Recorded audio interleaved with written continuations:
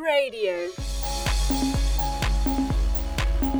This is Sarah with your Catholic News headlines for the week ending the 30th of May 2014.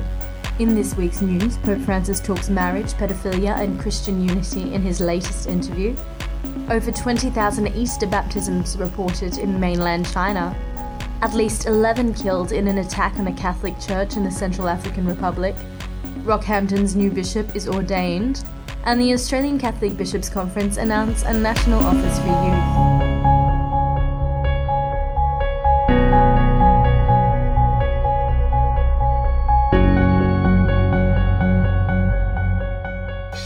Pope Francis has concluded his trip to the Holy Land with a wide-ranging interview aboard his Rome-bound flight.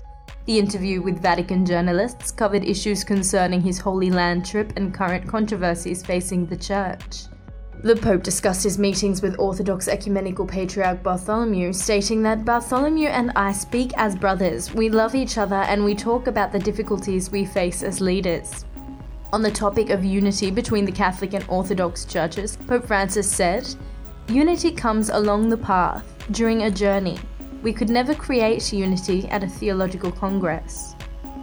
The Holy Father expressed his frustration that discussions about the upcoming Synod on the Family have an inordinate focus on the issue of remarried divorcees receiving Holy Communion. Pope Francis spoke instead about the broader breakdown of the family throughout the world, saying, "We know that today the family is facing a crisis, a global crisis. Young people don't want to marry or they live together. The pastoral problem regarding the family is vast." The Pope also used strong words against clerical sexual abuse, comparing such a sin to a black mass. Pope Francis also confirmed that he would be holding a mass and meeting next week for abuse victims at Casa Santa Marta, the Pope's current residence. Pope Francis's trip to the Holy Land was highlighted by meetings with Orthodox Ecumenical Patriarch Bartholomew, a prayerful visit to Yad Vashem Holocaust Museum, and an invitation to Palestinian President Mahmoud Abbas and Israeli President Shimon Peres to join him in Rome to pray for peace. Both presidents accepted the invitation, with a prayer meeting to take place next month. In mainland China, Fidesz news agency has reported that over 20,000 baptisms took place this year over the Easter period, with some Catholic dioceses reporting they have doubled since last year. 70% of the newly baptized Christians were adults, all of whom received the sacraments of confirmation and Eucharist as well. The numbers are a sign of the continuing growth of the Catholic community in China, with the rite of baptism not only administered at Easter but also at Christmas and Chinese New Year. Unfortunately, the statistics only include government-approved parishes due to difficulty obtaining the relevant statistical information from China's underground Catholic communities. The data was gathered by Faith of Hebei and Faith Institute for Cultural Studies, despite the government's recent efforts to suppress church influence which have hindered communication for dioceses and parishes. Today, Christianity is still not freely practiced in some parts of China, with strict regulations around the growth and formation of Christian communities. Late last month, it was reported that an iconic Christian church was destroyed under government orders. At least 11 people have been killed in an attack on a Catholic church in the Central African Republic this week, with some sources putting the death toll as high as 30. Muslim rebels stormed the Church of Fatima in the nation's capital of Bangui, where Christians had sought refuge from violent clashes in the city's streets. Witnesses said members of the Seleka militia group began throwing grenades at the church before opening gunfire on the hundreds of civilians inside.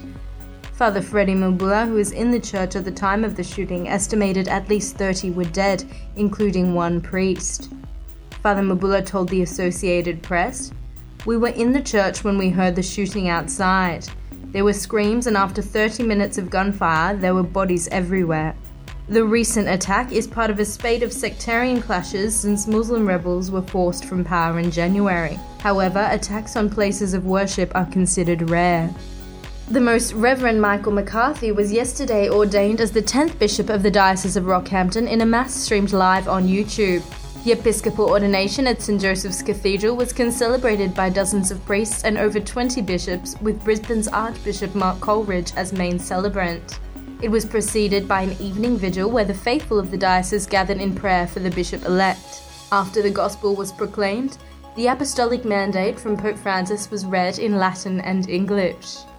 In fulfilling your episcopal role, beloved Son, do follow in the footsteps of Christ, the Supreme Pastor, whose celebration of the Last Supper, filled with love, which is the fullness of the law, was his priceless legacy to us. May the peace and light of Christ and the patronage of the Blessed Virgin Mary be always with you and this much-loved church community in lovely and lovable Australia. The rural Queensland Diocese has been awaiting a bishop since October, when Bishop Brian Heenan retired. Prior to his episcopal ordination, Bishop McCarthy told the Catholic leader his priority was to travel and meet with key leaders across the diocese, which stretches from the coast to the Northern Territory border. The Australian Catholic Bishops' Conference has announced that it will be establishing a permanent office for youth. The office will be appointed with the task of evangelising specifically to the youth of Australia and providing support to youth ministers. Australia's Bishops Delegate for Youth, Bishop Anthony Fisher, said, "This new office builds upon the graces of World Youth Day 2008 and the efforts of the Church in Australia since. The office will provide inspiration and formation for the Church in its mission to share the message of Jesus Christ with young people," he said. Initial tasks for the office include the updating of the Australian Bishops' Framework for Youth Ministry entitled Anointed and Sent, developing online and digital resources, and hosting the upcoming Australian Catholic Youth Ministry Convention in Adelaide. More information on the Office for Youth can be found at the Australian Catholic Bishops' Conference website. That's it for this week's headlines. Thanks for listening. For more details of those stories or for more Catholic Talks, interviews and programs, visit cradio.org.au.